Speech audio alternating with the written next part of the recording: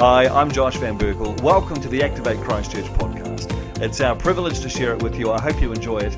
And if you ever find yourself in Christchurch, pop in and say hello. We'd love to see you. All right, if you walked in a little bit late, you didn't hear my introduction earlier, I am Josh. That is me. And it's fun being the pastor here at Activate. We're going to look at the book of Acts this morning. Quick story. A couple of weeks ago, Liz and I were driving home late at night. I think we'd gone out for a date night or something like that. And we're driving home, and we get off the motorway, because we live out in North Canterbury. And as we pull off the motorway, there is a guy standing on the side of the road hitchhiking. It's like 9:30 at night. He's in the dark. He's got a little wee travel case down at his feet. He's got a shock of white hair, like Albert Einstein. Looked like he was kind of in his mid to late 40s. And I picked him up in the car headlights, and it all happened so fast, because you're driving quite fast out in the country. I had this thought, I should pull over and pick the hitchhiker up.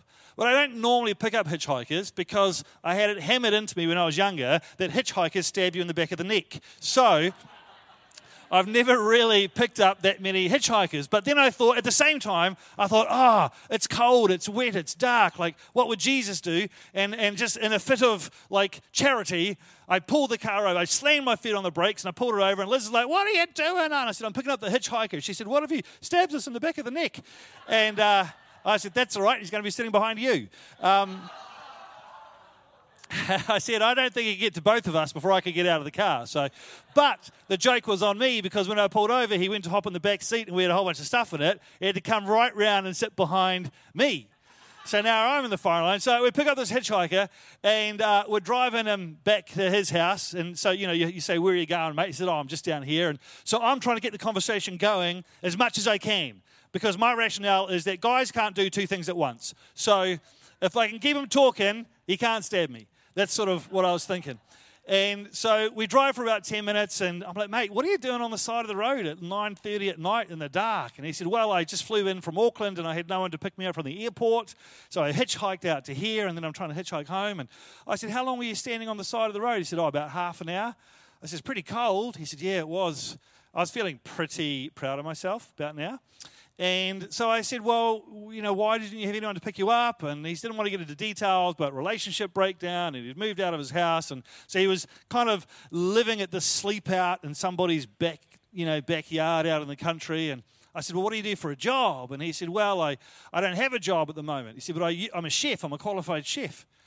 And I thought, because the week before I was talking to a mate of mine who owns a cafe. And he was talking about how his chef had just walked out, and he needed a chef, but chefs are really hard to find. And so I said to him, "Dude, I might be able to hook you up with a job. Like, you need to give my mate Steve a call." And I told him the name of the cafe. And I said, "And just tell him you're a chef and you're looking for work, and he might have something for you." And so he said, "Oh, well, I'll do that, man. Thank you." And he kind of hopped out, and we carried on home. And the next day I get a phone call from my friend Steve. He says, "Hey, did you give my name to a hitchhiker that you picked up last night?" And I said, "What did he look like?" He said, "Well, mid-40s, white hair." I said, "Yeah, I did do that." And he said, "It's pretty random, man." I said, "Well, he just said he was looking for a job." He said, "I've just hired him because I need a chef." And he just walked in off the street and said, he's immensely qualified.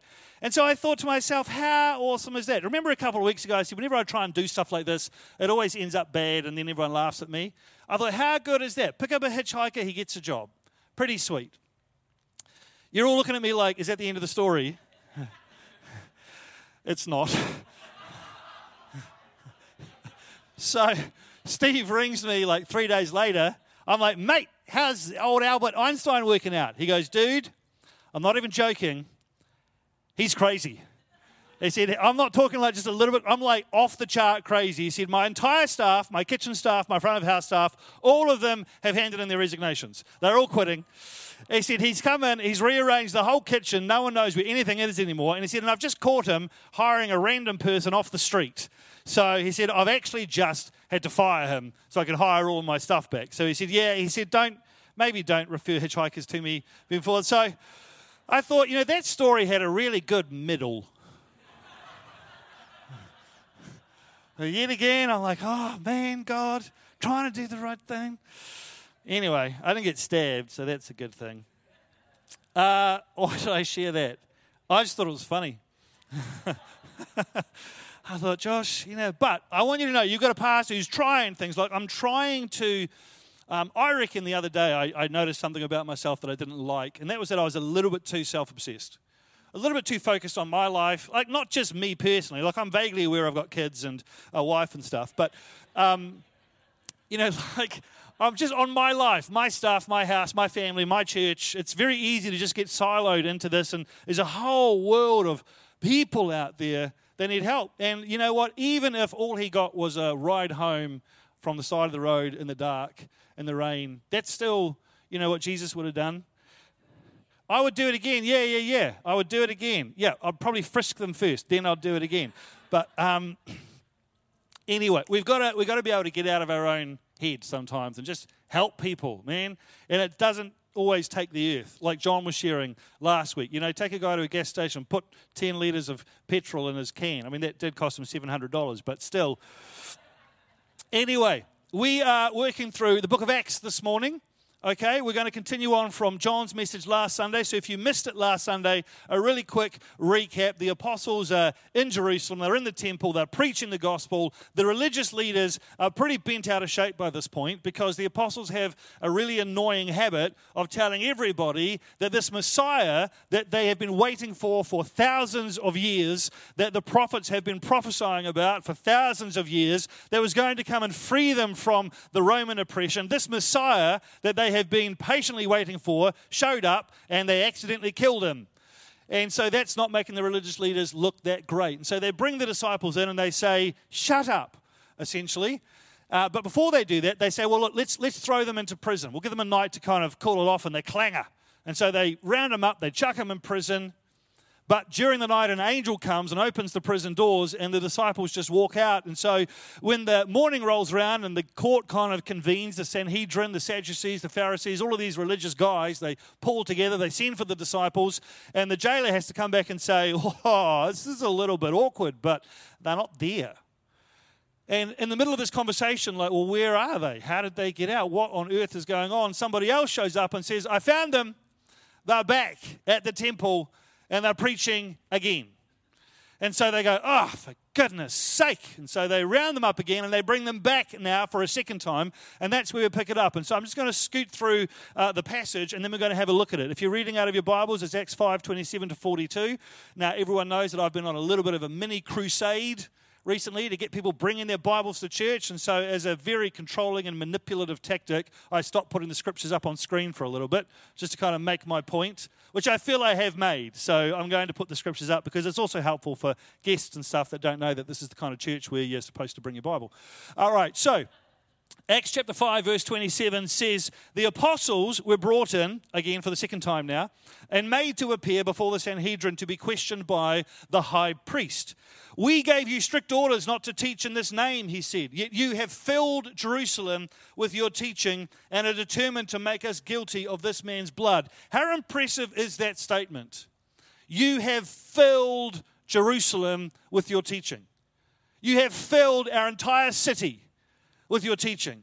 There is not a corner where you have not reached. There is not a nook. There is not a cranny. You have filled our entire city with your teaching. And we are talking weeks, maybe months, after Jesus gave them the job to do that. How many of us can say that we're filling the city with the... How many of us can say we filled our street with the teaching? These guys were on a mission from God. You have filled Jerusalem with your teaching and are determined to make us guilty of this man's blood. Peter and the other apostles replied, we must obey God rather than human beings. The God of our ancestors raised Jesus from the dead, whom you killed by hanging him on a cross. This is not going to go down well. These guys are already bent out of shape about being blamed for the death of Jesus. They pull these guys in, tell them to stop, and now they're getting a lecture face to face about what they've done wrong. God exalted him to his own right hand as Prince and Savior, that he might bring Israel to repentance and forgive their sins. We are witnesses of these things, and so is the Holy Spirit, whom God has given to those who obey him. That's a very fascinating verse. You could preach a whole message out of that the Holy Spirit is given to those who obey him. does make you ask, well, what happens if you're not living in obedience to God? Anyway, verse 33, when they heard this, they were furious and wanted to put them to death. Interesting thing about that word furious. It's much more nuanced than that. In the English language, we have like, I'm angry, right, Anne? And then, oh, now I'm like really angry, because we love adverbs in English. I'm really angry. It's like I was angry, but now you just put really in front of it and it's more. Right? Or if I'm more angry, I might be really, really angry. See, now I've got two adverbs in there. English is not that awesome. Probably, really, really, really angry would draw the line at 3, really. So then we might tip into furious. I'm just furious. And that's kind of like as angry as you can get, right? Furious. I think probably the only word that I can think of in English that might top that is apoplectic. Isn't that a good word? Apoplectic. It's like, my face has gone red, I'm about to pop, I'm apoplectic. But in the Greek, they use this word diaprio, which is a combination of two Greek words that when joined together means something absolutely wild. In the King James Version, it says that when they heard this, they were cut, which doesn't sound as bad as furious until you look at the Greek word. The Greek word diaprio literally means to saw in half mentally with a saw. It is taken from the word dia, which means through, as in all the way through something. And then another Greek word, which is shortened to pria, which is the Greek word that's used to describe what happened to the prophet Isaiah. A lot of people will know that there's a book called Isaiah in the Bible, written by a guy called Isaiah. What a lot of people don't know is that he died, according to Hebrews, after being sawn in half by a saw. That word, he was sawn in half, is the word that we take pria from. So what the Bible is actually saying here is that they weren't just furious. Actually, they experienced what we would probably describe as a psychotic break. Something snapped inside of them. Something broke. They were hewn in two as if with a saw. They just lost all grip on reality and all perspective. It's only used twice in the entire Bible. It's used once here to describe what happened to them when the apostles stood up and said, you killed the Son of God, and it was just the straw that broke the camel's back, and they just snapped.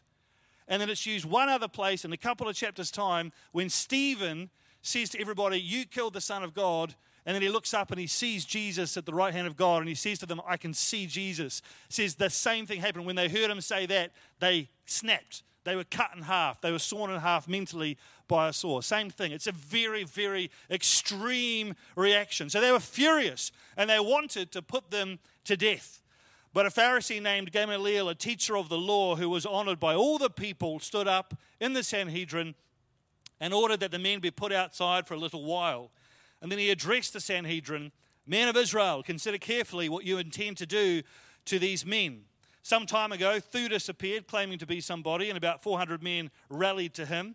He was killed, and all his followers were dispersed, and it all came to nothing.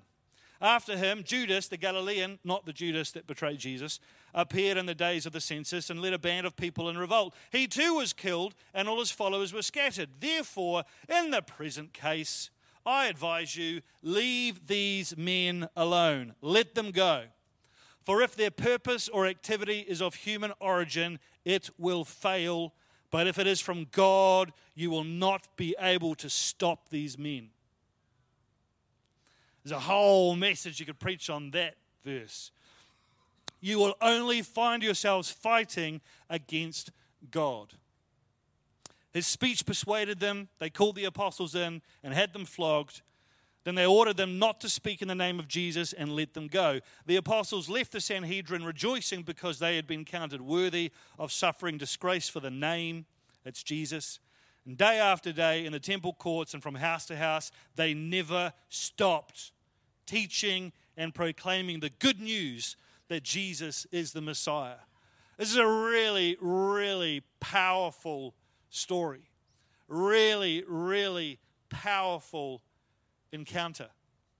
These guys just cannot be stopped. And it's headed up in my Bible, the apostles persecuted, and so the temptation is to talk about, persecution this morning, but actually I think there's something that's on display in this passage which is far more obvious and far more applicable to our life, and that is purpose. The disciples here were burdened with glorious purpose. Because in Acts chapter 1, Jesus said this to them before he ascended to heaven. He said, you will receive power when the Holy Spirit comes on you, and you will be my witnesses in Jerusalem and in all Judea and Samaria and to the ends of the earth. So he gave them a job to do. He said, your job is to fill Jerusalem with your stories. It's to tell people who I am and what I did. They had this incredible purpose, and because they had this purpose, they could not be stopped. I was lying in bed during the week and I was thinking about what I was going to share this morning, and that phrase, I am burdened with glorious purpose, popped into my head, and I was like, who said that? Was that sounds like a Winston Churchill quote. Was that Winston Churchill? I'm burdened with glorious purpose. You know, sounds like something he would say. We will fight them on the beaches. I am burdened with glorious purpose. Doesn't he? Can't you see Winston Churchill saying that? Or maybe it's like John F. Kennedy. I thought maybe it was like just a famous historical figure. Like maybe it was Neil Armstrong. Maybe he did an interview before hopping into Apollo 11. And he said, I'm burdened. And I'm like, I know someone famous said it, but I don't know who it is. So I got up and I Googled it. And I was like, of course. It's Loki from Thor. But, so not quite the awesome, historical figure that I was hoping it would be. But my point still remains, right? Like, that's a great line. I'm burdened with glorious purpose. And the apostles they were burdened with glorious purpose. And so what I want to talk to you about this morning, look at this. It says that the apostles were brought in and made to appear before the Sanhedrin. And look, they filled Jerusalem. They've done it. They've done what Jesus asked them to do. Step 1. What was step 2? Fill Samaria. Step 3, fill all of Judea. Step 4, fill the world. They were on a mission. And so what I want to talk to you about this morning is 3 things that purpose brings. And it rhymes, so it should be easier to remember. I almost called it Josh Sings 3 things that purpose brings. But then I would have to be like, point number 1. And I didn't want to do that. But I thought it would be helpful for you to remember. So 3 things that purpose brings. Are you guys cool? We're going to go on a journey for 15 minutes and then we're going to call it a day. Is that okay? All right, 3 things that purpose brings. The first thing that purpose brings persistence. When you look at the disciples, they were just persistent. They persevered. Nothing could stop them. Let me ask you a question. If you got arrested and you got thrown in prison, and you knew that you had to appear in court the next morning in front of the same guys that executed your leader and friend, and then an angel came in the middle of the night and opened the prison, what would you do? Do you know what I wouldn't do? I wouldn't immediately go back to the exact place that I got arrested and start doing the exact thing that I got arrested for. I wouldn't do that. I'd probably go home. I'd be like, okay, guys, was this a sign from God that maybe we should move on to another area? Let's kind of, recalibrate perhaps. Let's reconvene. Maybe God's calling us over here. These guys are like, nope, we're just going to keep going. We're going to keep going. I want to tell you something this morning. Sometimes I think that we feel like we have like an energy problem. I've got like a lack of energy. I'm tired. I think I've got an energy problem. I think sometimes we don't have an energy problem. We have a purpose problem. Sometimes I'm not really committed to this particular course. I have a trouble sticking with stuff. I kind of feel like I might want to quit or I might want to try something different. It's not that you have a quitting problem or a sticking problem. It's that you have a purpose problem. When you have purpose, you have persistence. You have perseverance. Right? Look at what James wrote in chapter 1, verse 4. He says, let perseverance finish its work so that you may be mature and complete, not lacking anything. This is the goal.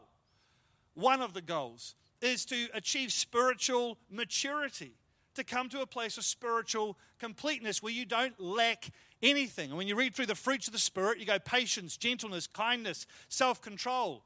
You don't look at it and go, patience, I lack that. Self-control, I lack that.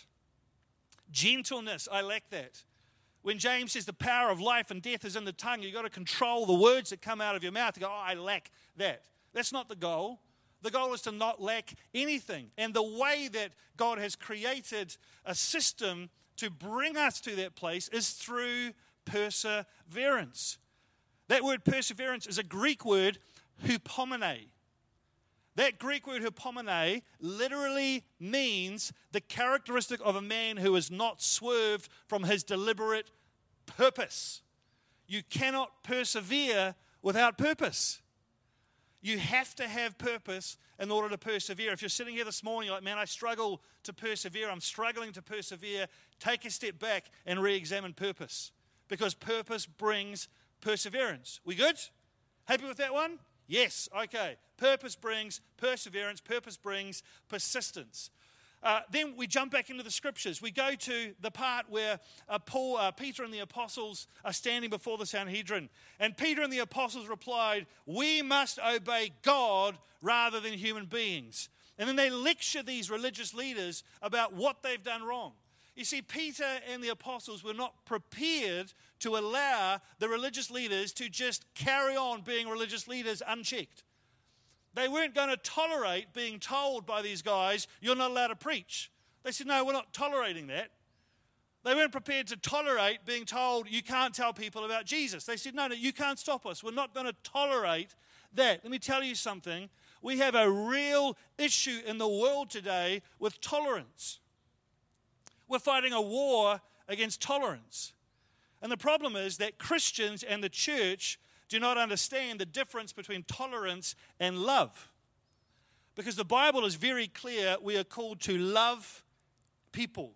We're called to love each other to such a degree that everybody outside of our circle looks in and goes, man, what is happening in that place, the love they have for each other. We're called to love our enemies, but nowhere in the Bible will you find any instruction to tolerate something.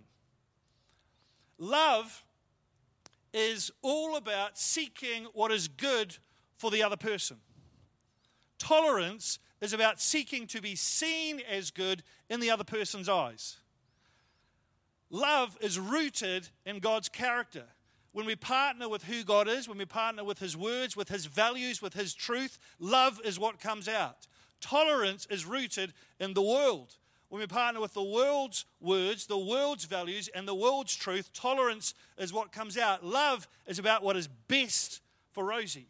If I look at Rosie and I love Rosie, then I will say whatever Rosie needs to hear in order for the best to happen in Rosie's life, in partnership with the Holy Spirit. Tolerance says, I'm more interested in Rosie thinking I am good. Does that make sense? And the church has got the two very, very confused. Love, absolutely, yes. Tolerance, no. Here's the thing. Tolerance starts where passion stops. Or where passion stops, tolerance starts. Purpose brings passion. When you're passionate about something, it overflows. If you've ever been around a young man who's got a girlfriend, man, like, stop talking about your girlfriend, man. It's driving me crazy. Like, passion. If you've ever been around a young woman who's just got a boyfriend, man, passion. Like, passion overflows. But here's the thing. When we are passionate about something, we do not tolerate anything less than the best in that area. When we're not passionate about something, that's when tolerance creeps in. I am not passionate about cars, like I said the other week. And so I tolerate a lot of stuff when it comes to my vehicles that other people that are passionate about cars would not tolerate. I have an issue with my driver's wing mirror. You know, you push the button on the door and your wing mirrors go zzz, and then you push it again and they go zzz, back out. Well, I was playing with that one day because I just hadn't pushed any buttons in my car for a while, and I pushed it and they went zzz, and I went ha. And then I pushed it again and they went zzz. But when that opened back up, the wing mirror on my driver's side decided it hadn't opened up. And so even though it was fully open, it kept going zzz, zzz, zzz, zzz, zzz, zzz. And I thought, huh. So I pushed the button again and it went zzz. All right, it's all right. Push it again. Zzz.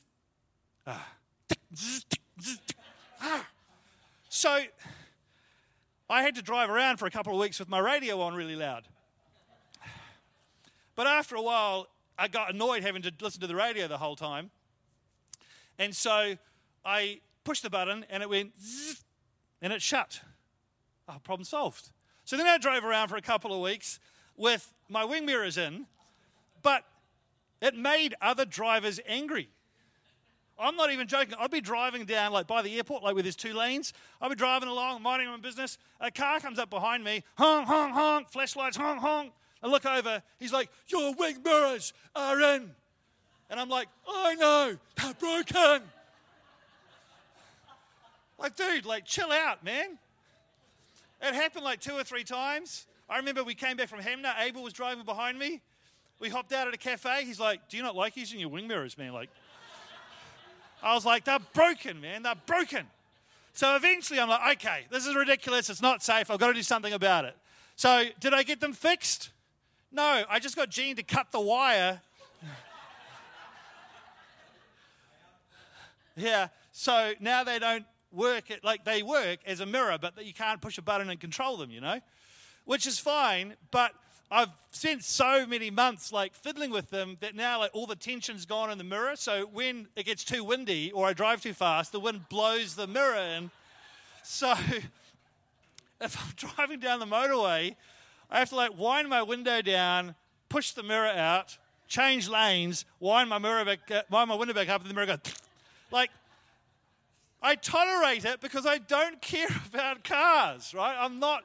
What you're passionate about, you don't tolerate in, right? And so purpose brings passion.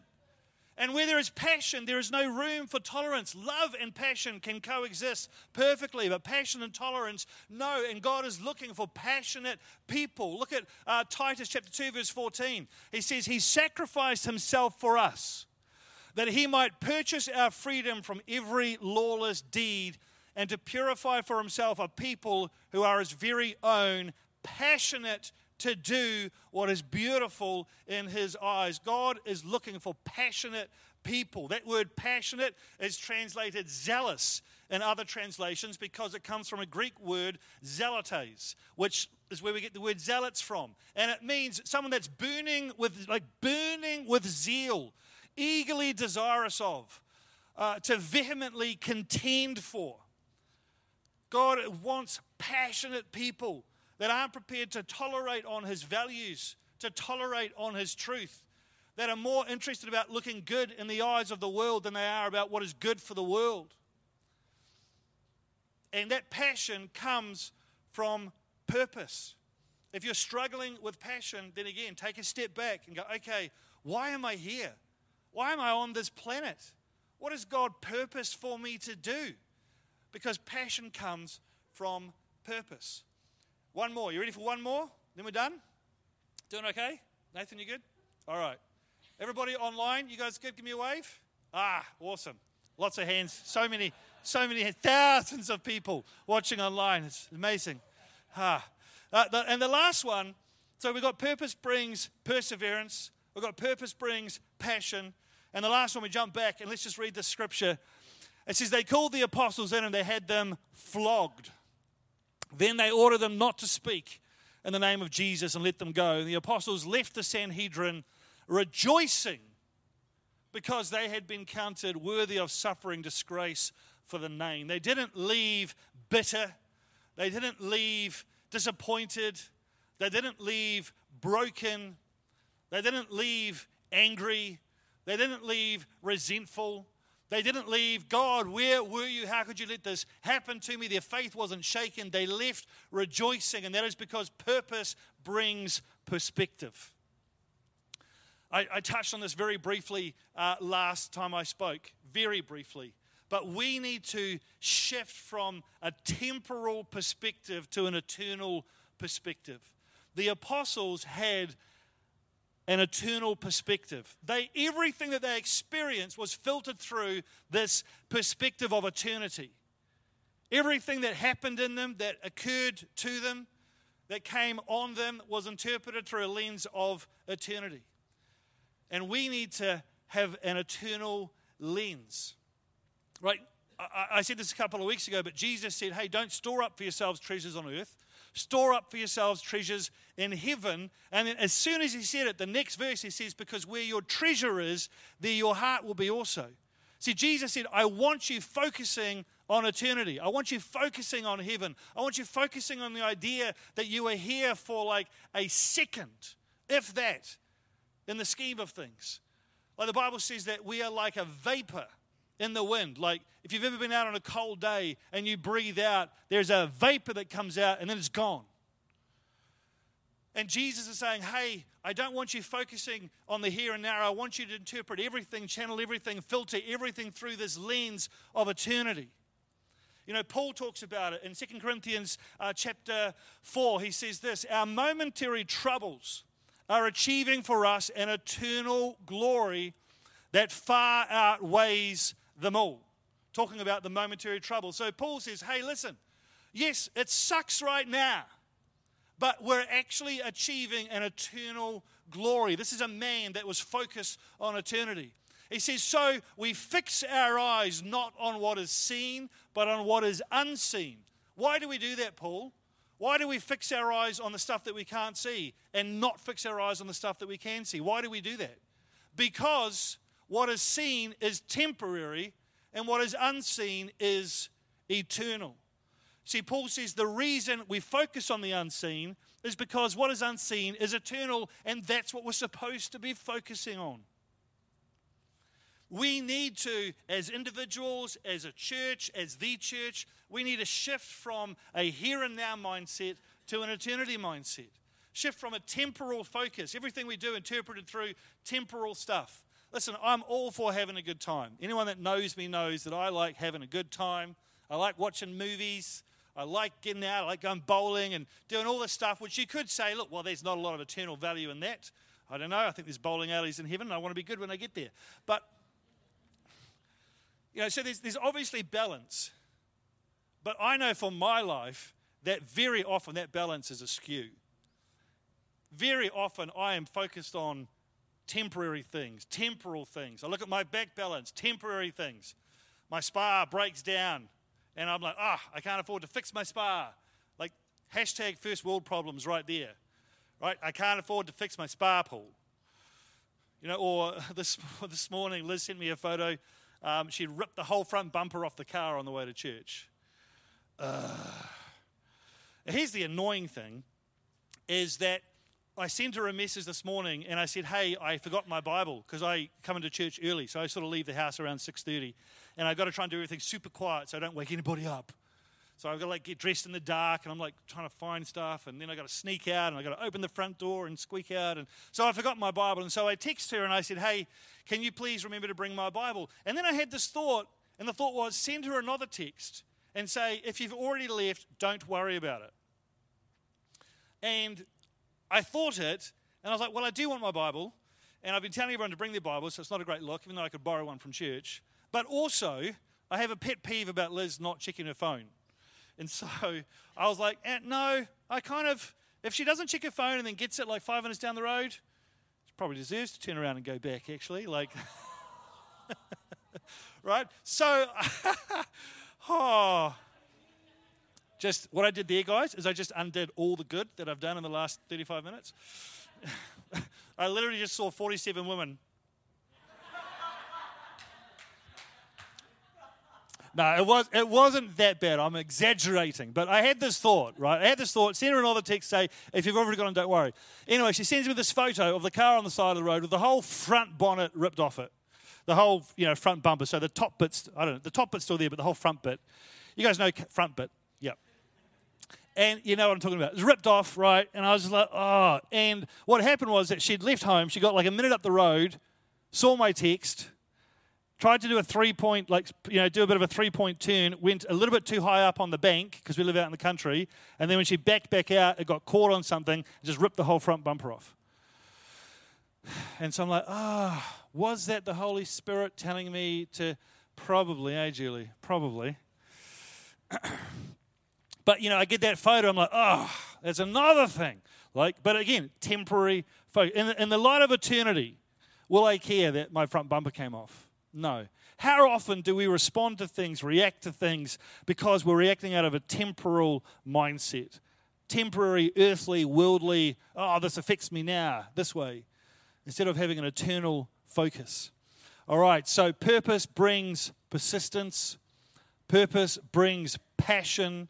Purpose brings perspective. And there's actually one more thing that purpose brings. I'm going to give you a bonus one, even though I only said 3. Purpose brings persecution. We have an enemy, and the enemy does not want us plugging into our purpose. The enemy does not want us discovering our purpose. He does not want us walking in our purpose. He does not want us fulfilling our purpose.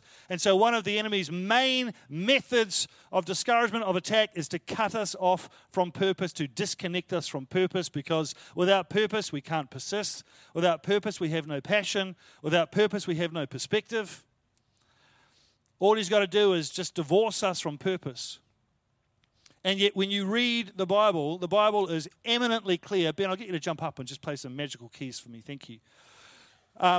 Eminently clear that persecution is par for the course in the life of every believer. I would say if you're not experiencing some sort of persecution, then maybe you need to look at how you live in your life. I think Bill Johnson said it once. If you never bump into a demon once in a while, maybe it's because you're all heading in the same direction. Ugh. Ugh. Shut up, Bill. Ugh. Right? Purpose brings persecution. And purpose comes from Jesus. You know, what did Jesus say about persecution? He said, in this life you will have trouble. Right? What did he say? He said, he said, love your enemies. Do you know what you need to have if you need to love your enemies? You've got to have enemies. You can't love your enemies if you've got no enemies. He said, pray for those who persecute you, who falsely say all kinds of things about you. You can't pray for those people if you don't have those people. It's just par for the course. So yes, purpose brings perseverance. Yes, it brings passion. Yes, it brings perspective. But it also does come with a fair share of persecution. But when it comes, you take it as an endorsement that you are doing something that's worth trying to stop. The disciples were arrested. They were thrown in prison. They were flogged. And all of that persecution came because they were doing something that the enemy was trying to shut down. And yet the Bible makes it very clear. If it is from God, you will not be able to stop these men. You will only find yourself fighting against God. When you are doing something with God, when your purpose has come from Jesus, you can't be stopped. And if anyone tries to stop you, they end up fighting against God himself. That's pretty awesome. Amen. That's pretty awesome. Why don't we close our eyes this morning? I'm just going to pray. And I'm just saying to God, do you want me to do anything else this morning, God?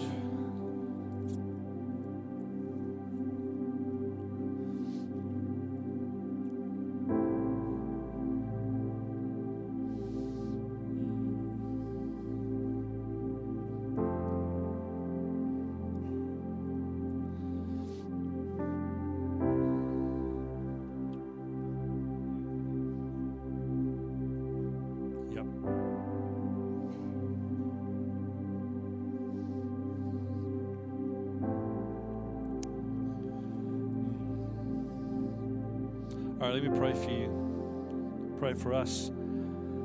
Everybody watching at home as well. Heavenly Father, I just pray for every single person that is here this morning, that's watching online or even listening afterwards. God, that you would burden us with glorious purpose. Father, open our eyes and our hearts to what it is that you have called us to do, who it is that you have called us to be. Lord, I pray that you would bring clarity where you need to bring clarity.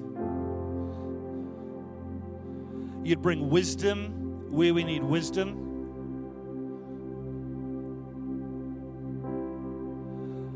Lord, for everyone here and watching at home that feels that maybe they have been disconnected from their purpose. God, I just pray in this coming week for a reconnection with you. And through that, Lord, just a repurposing.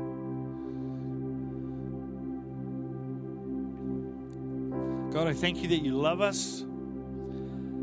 I thank you that you have prepared good works in advance for us to do, as your word says. I thank you that you have created us to be missional, that you have entrusted us with the most important job in the history of the world, which is to tell people about you. God, I pray that as purpose comes, that we would see an increase in our lives of perseverance, that we would see an increase of passion, that we would see a healthier, eternal perspective start to develop in our lives. And God, I pray that where we need to make adjustments, that you would show us where it is we need to make adjustments. Thank you, Lord, that your word is filled with promise. And that if we draw near to you, you will draw near to us. Can I just encourage you this morning, church, as you go home and as you start your week, to not just let this morning's word just fall off, but to actually go home and meditate on it. Talk to the Holy Spirit about it. Ask yourself the question, do I know what my purpose is in this season? Do I know why God's got me doing what I'm doing? Working where I'm working, fellowshipping where I'm fellowshipping with, hanging out with who I'm hanging out with. Why, God? Why have you got me doing this? There's a verse in the Bible that says, test yourself to see whether you are in the faith. There's nothing wrong with stepping back and saying, okay, bit of a self-health check. How are my persistence levels? How are my passion levels? What's my perspective on things? And then be prepared to lift up that purpose rock and see what's underneath it. And can I encourage you to spend time with him this week? Reading your Bibles. Maybe watch a little bit less Netflix, a little bit less Disney Plus, a little bit less Amazon Prime, a little bit less Apple TV, a little bit less Neon. There's more, isn't there? It's ridiculous. Right? Turn the TV off once. Just have I'm going to have a TV-free night. I'm just going to pray. I'm just going to sit in the dark and let God talk to me. He's got a purpose for every single one of us. And we have to understand what it is. Because it's not an overstatement to say that the world depends on it.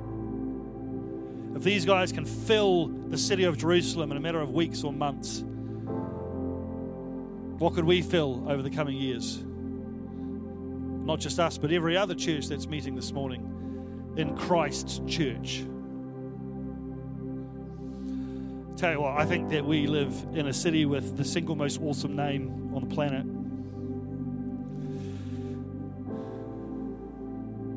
All right.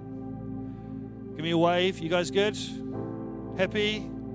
All right. It's 11:45. Go and find someone to say hello with. Grab a coffee at the end. Feel free to say, hey, which one of those three kind of stuck out for you? If there's anybody here this morning that wants prayer for anything, just come on up the front. We'll get a couple of people up to pray with you. Anything at all, that's fine. Otherwise, have a great Sunday. Enjoy the rest of your week. I'm not here next week. I'm up in Auckland speaking at a Little Wee church in Papakura, which is going to be fun, but I will be back on Monday night for Steve McCracken. So have a great week, and we'll see you on Monday night. Okay? God bless. See you later, everybody at home. Have a good week.